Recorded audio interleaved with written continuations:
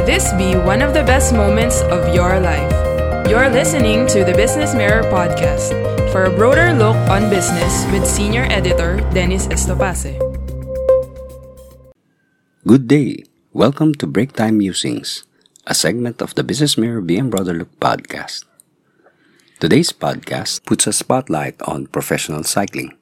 It is based on the Business Mirror Cycling Talk Show streamed live every Monday via the Business Mirror website and Facebook page. The show is moderated by Business Mirror Sports Editor June Lumibaw and National Commissar for Road Sunshine Joy Vallejo. We podcast today the 6th episode of the Business Mirror Cycling Talk Show, which had coaches Frederick Farr, Eusebio Eboy Quiñones, Ednalyn Edhualda, and Reinhard Gorantes as guests. Let's get on with the story. Coaching high-performance athletes like cyclists is no walk in the park. However, athletes who have become coaches carry with them experiences and valuable insights as they switch shoes from being a trainee to a trainer. For Edna Edhualda, the coach of Continental Team Go for Gold, the important aspect of being a coach is having the attitude to develop an athlete. Yun nga po, sabi nga po nila, kapag once na pumasok ka sa pagiging coach, is kakalimutan mo yung achievements mo bilang atleta. Diba? Yun naman po talaga yung totoo eh. Kasi iba naman po kasi yung naglalaro ka lang, sa coach ka na. So right now is you're focusing on development of your athletes rather than yourself. Diba po? So, gano'n siya. So, sa akin kasi, marami na po ako na nakakasama, even sa World Cycling Center. Yun din po, yun siguro yung naging lamang po sa mga nakasama kong coaches doon, na yung attitude ko kasi is more on the development of an athlete rather than being an athlete by myself. Frederick Eboy Farr, cycling downhill mountain bike coach, enjoys both ways, racing and coaching. Bali, Sir June, kasi hindi ako dumaan sa pagiging athlete sa national team. Pero locally dito, naging athlete ako, and at some point din, nag-race naman din ako. Pero mas nag-enjoy po ako both ways, racing and coaching. So parang na-apply ko yung experience ko sa pagko-coaching, and then natutuwa rin po ako sa mga athletes ko na parang kami kasi parang yung sa downhill magbabarkada lang yung namin. So pero nandun pa rin naman po yung respeto. So yun, pero when pagdating po sa ensayo, talagang yun, kailangan medyo stricto po talaga. Kailangan ipakita mo rin yung pagiging coach mo sa kanila. For Philippine National Team coach Eusebio Eboy Quiñones, the difference between being an athlete and being a coach is the widening of concerns. Sa akin, sir, parang napakalaking diferensya yung naging atleta ko, tapos ngayon coach na ako. Kasi noon, ang gagawin ko, susundin ko lang yung inuutos ng coach ko, disiplinahin ko sarili ko, palakasin ko yung sarili ko para manalo, kumain ako ng maayos. Yun yung dating ginagawa ko. Ngayon, naging coach ako, mas kinakabahan ako pag sila naglalaban . Ako pa yata yung unang kinakabahan kaysa sa kanila. Halata ko nga yun. Nakita ko yun. Kasi, sir, isa rin, may anak din ako na atleta rin. Pag nakikita ko nga sila na, di ba yung laro namin is medyo risky. Parang ako natatakot . Pero yung dating ako na nagagawa nun hindi ako natatakot, basta ang iniisip ko lang, ilalaban ko yung bansa natin. Ngayon ako na yung handle dun sa mga atleta. Kailangan ko silang paano sila maging magaling, malakas, saka yung disiplina nila. Dati, atleta ako, siyempre, sarili ko lang yung kailangan kong idisiplina. Ngayon, marami sila. yun, kailangan kong i-guide sila ng maayos at sumunod din sila ng maayos. Saka yung between coach saka yung bilang atleta, marami akong natutunan doon sa mga naging coach ko. Kay Coach Mier, late Coach Mier, kung saan ka man. Marami akong natutunan sa kanya dahil yun ang sinasabi niya na wag akong magagalit. Hindi siya nagagalit kahit natalo kami. Kung ano yung nanalo kami at ano yung talo kami, ganun din yung ginagawa niya. Kaya yun din ang gusto ko kasi siyempre pag pagod pa yung atleta natin, masisigawan natin. Siguro hindi papasok sa isip nila yung sinasabi ko. Kaya ang laking diferensya nung bilang atleta at coach ako. Reinhard Corantes, coach of the Philippine Navy Standard Insurance Cycling Team, says coaching is his way of sharing what he has learned as an athlete. Sa akin po, sir, bilang atleta, siguro na-enjoy ko yung magiging atleta ko noon. Kasi yung atleta nga, gaya ng sabi ni Coach Eboy, basta may disiplina sa sarili, tapos susunod lang sa coach, okay na. Pero ngayong naging coach na ako, kung hindi man ako naging successful na masyado din sa pagiging rider ko noon. Balang gusto ko kasi yung maituturo ko rin yung nalalaman ko noon at nalalaman ko na mga disiplina na pwede namin gawin at ma-share ko yun sa mga riders ko ngayon, sa mga national team. Mas pressure pag yung magiging coach. Kasi yun na nga sabi ni Coach Eboy na mauna pang araw kaya nakabahan yung coach sa rider. Yun nga laging sinasabi ng rider na relax ka lang coach kasi kami naman tatakbo, ikaw nakaupo ka lang naman sa Pero mas masaya ang pagiging coach, sir, dahil kung anong magiging achievement ng rider mo, manalo, matalo, parang kasama na rin din po kami sa panalo na nagagawin sila. Pag natalo sila, kailangan tanggapin na ganun talaga, na may mag-excel talaga na mas malakas pa sa amin. Pero pagka nanalo naman sila, kasama na rin po kami mga coaches din sa tagumpay na natatanggap nila. Coach Reinhard said having a good attitude would make an athlete a shoe-in in the national cycling team. Una siguro, sir, yung siyempre, makita mo siya na magiging potential, tapos malalaman natin kung saan siya mag-excel.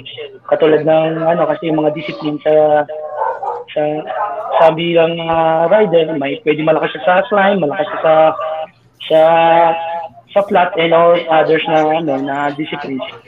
Pero pinaka-importante, sir, yung marunong sumunod. Attitude. Kailangan marunong siya sumunod ng instruction, marunong mag-intindi, saka alam niya kung saan siya lulugar. Kasi meron kasi ibang rider, sir, na malakas nga. Pagdating na napasok na ng national team, gusto nila, yun na masunod. May hirap naman siguro yung ganong rider. Kailangan po yung... Coach Farr, on the other hand, looks at inner resolve or lakas ng loob, as downhill racing is not for the faint of heart. Bali po, sir, yung sa downhill kasi ang pinakaunang tinitingnan talaga namin is yung lakas ng loob. Bali, masyado po kasing delikado talaga yung downhill, so maganda po talaga unang-una malakas loob. Yung rider kasi madali kasi kung hindi naman kasi puro lakas din ang kailangan sa downhill, so yun po yung una, and then siguro yung dedication pangalawa, tsaka yung determination. And tama rin po yung sabi ni Coach Toto na number 1 din po yung attitude, yung sumusunod po. Farr said while lakas ng loob is a must for downhill racers, they also ensure the safety of the athlete. Number 1 po, sir, kailangan yung helmet, full face, Tapos kailangan full gear talaga, may elbow, may knee pads, and body armor hangga't maaari. Para lang po maging sigurado kasi mahirap po talaga, hindi natin masasabi aksidente. So lalo na po sa downhill, medyo malapit po talaga. Yun po, tapos siguro ang advice ko rin, pag bago dun sa racetrack, wag munang titira. So kabisaduhin lang muna bago tumira na mabilis. So familiarization muna talaga para maiwasan yung aksidente.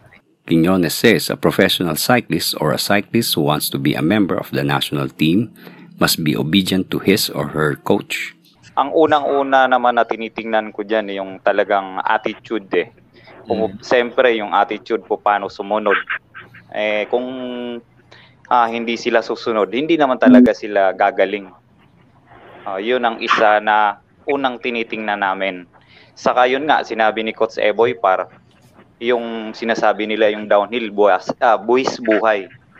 Pero yung sa amin, ganun din. Kasi ang suspension na nga na ginagamit ng XC Rider is 100 lang. Sa mga downhiller, front and rear yung suspension nila, umaabot sila ng 170 to 180 millimeter yung travel ng suspension nila. Sa amin, minsan gumagamit ng hardtail so yung suspension sa harap lang. Kaya ang hinahanap din namin na rider, yung mga skilled rider talaga na buo ang loob na pag sinabi mong kaya ko yan. Marami kasing na-aksidente doon sa sinasabi na kaya ko yan pero pag nasa actual na, hindi pala niya kaya. Doon nagkakaroon ng aksidente dahil hindi nga buo yung loob. Saka yung mga iba, bago pa lang, sabi nga na nabanggit din ni Coach Eboy kanina, silipin nyo muna. Huwag kayong titira basta-basta. Kasi once na ma-aksidente ka at medyo nabalian ka, iba yung mabalian ka. Saka yun sir, yung pangalawa. Yung pangatlo, yung dedication at disiplina yung rider mismo. Yun ang isa rin na gusto ko. Saka yung talagang sinasabi na yung gagawin nila is yung tanggap nila sa sarili nila na kahit anong sabihin ng bilang mga coaches, susunod sila. Kasi between rider saka coaches, pag yung nabanggit din ni Coach Toto kanina, na kung national team ka lang, pag napasok ka na sa national team, hindi ka na susunod. Paano yun? Ginusto mo nga pumasok sa national team, makipag-compete ka sa international mga races para maipaglaban natin yung bansa natin, tapos hindi ka susunod. Sa totoo lang, Sir John, pag nanalo yung atleta, ang sikat yung atleta. Hindi naman nababanggit yung mga coaches pag yung nanalo na, ang congratulations dun sa mga atleta Kasi nung time na ako rider, ako kinukongrat si Coach Mir, nandun sa isang sulok, inaantay lang kami.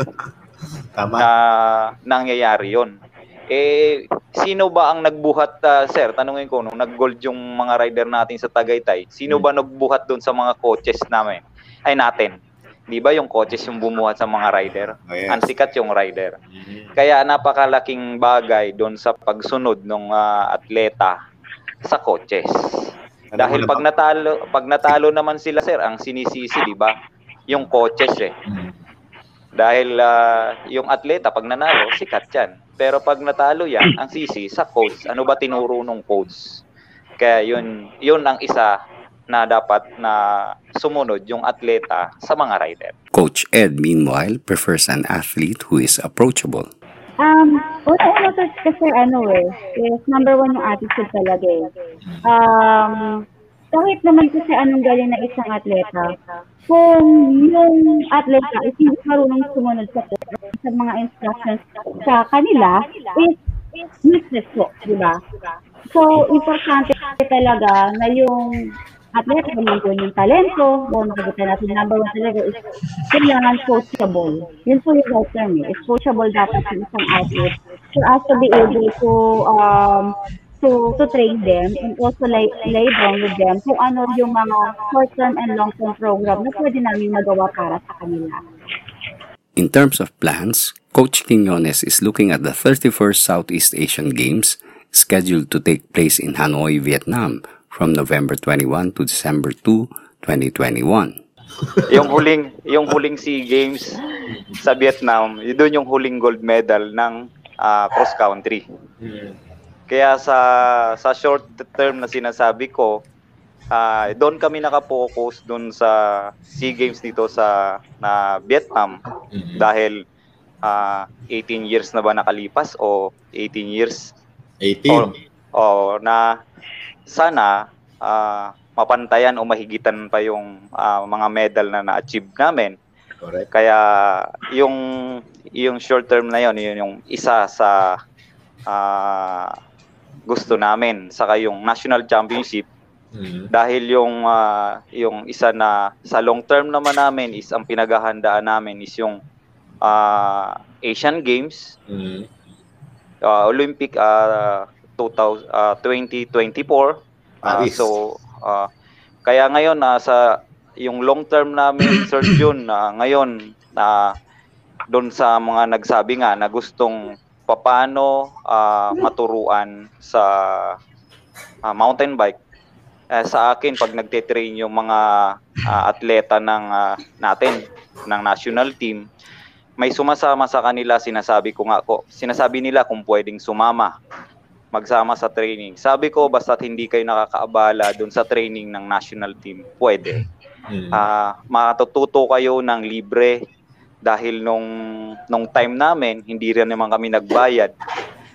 Yung mga bata na mahilig at gustong-gusto talaga matuto, sinasama namin. Doon nga sa trail na ginawa namin sa San Mateo, doon sabi ko sa kanila, punta lang kayo basta't nandyan ako, magbibigay ako ng tips, riding style, training na rin pag naandun kami. Dahil doon natin masasabi na kahit dumaan yung 2020 na walang laro, dito sa susunod may makikita tayo na isang Nino Sorban, AJ Flores, Jericho Rivera, yung mga dating naging gold medal, makakahanap din tayo niyan, Sir Jun. Yun yung sa long term na ginagawa ko, na bata pa lang nagtuturo na ako sa kanila. While the 31st Southeast Asian Games is also in the mind of Coach Farr, he said they are also preparing for the 2022 Asian Games, a multi-sport event in Zhejiang, China, from September 10 to 25, 2022. Bali, sir, ganun din po. Yung short term namin ngayon is yung pinaghahandaan nga namin yung Vietnam, yung SEA Games. Bali, pinagawa na rin po kami ni Coach Eds ng program for this year. So, sinend ko rin po sa mga athlete namin ngayon doon sa group chat namin. So, para at least may guide sila, may susundan sila as early as January. Kasi malapit na rin po yun. And then, ganun din po, sabi ni Coach Eboy na Asian Games the following year. Next year. Yes, sir. Isa rin po yun sa pinaghahandaan namin. Pero unfortunately, wala po kami sa Olympics. So, yung dalawang yun lang po ang talagang namin. Coach Reinhard is gunning for the national championships to see potential cyclists, especially for the 31st Southeast Asian Games, as the riders under his wing are entering into retirement and looking at coaching. Yun nga, sir, yung sabi na nila Coach Eboy, nila Coach Farr, talaga short term namin, itong darating na SEA Games sa Vietnam. Kung dapat itong national championship by darating na national championship, yun din yung isang hinahain namin. Para yung mga makikita natin na mga bagong riders doon sa national championship, pwede natin magamit para to excel pa kami sa Vietnam na darating na SEA Games. Siguro short term namin, sir, kailangan namin pigitan pa namin yung na-achieve namin itong 2020.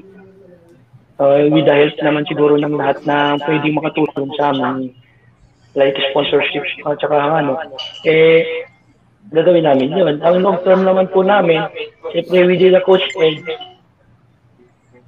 balak namin, i-enhance namin po yung mga knowledge namin na maituro din doon sa ibang riders namin na pwede namin by the meantime, mga riders namin ng iba, medyo papunta na rin din po doon sa coaching and retirement. Kaya, tinitrain namin din po namin na mag-excel sila with lahat ng certificate na pwede namin ma-schoolingan para pagka someday na sila na naman ang magiging coach namin magko-coach ng national team, at least nakaingat po sila na para ma-give naman nila yung mga knowledge nila sa cycling. For Coach Ed, preparations are for the 2024 Summer Olympics, identifying potential athletes and training these cyclists for the Summer Games in France. Actually, medyo tough po sa part ko kasi I'm not only planning for the for our athletes, diba? Even our coaches din naman po, gusto natin na mag-level up sila. So, in-encourage natin yung mga coaches as well to take yung mga courses kasi hindi po kasi pwede na maging stagnant lang yung mga coaches na yung alam lang nila is yung doon, diba? Yung mga new improvement wala sa amin naman yung short-term program po kasi namin sa pag-usapan namin ni Coach Reynard just the other day na dapat we have to do it individually, personalize yung program na ginagawa po namin sa mga atleta namin. And we also inform our riders din naman na yung medalya ng nakaraan ng 2019, it doesn't mean na medalya pa rin nila pagdating ngayon sa 2021. So, yun po. So, gusto natin na diba yung na-produce natin ng 2019 and for the 2020 sa next Olympic po, we're also planning din naman na yun, pag-usapan din namin ni Coach Far na with incoming Patrick po na gusto natin na makapaglaro siya sa Olympics. So yun, kaya pinasok na rin natin siya sa team. Yung when it comes to races po kasi at this point in time, very uncertain So ngayon umaasa lang tayo sa National Championship and if wala is magpapatrial kami.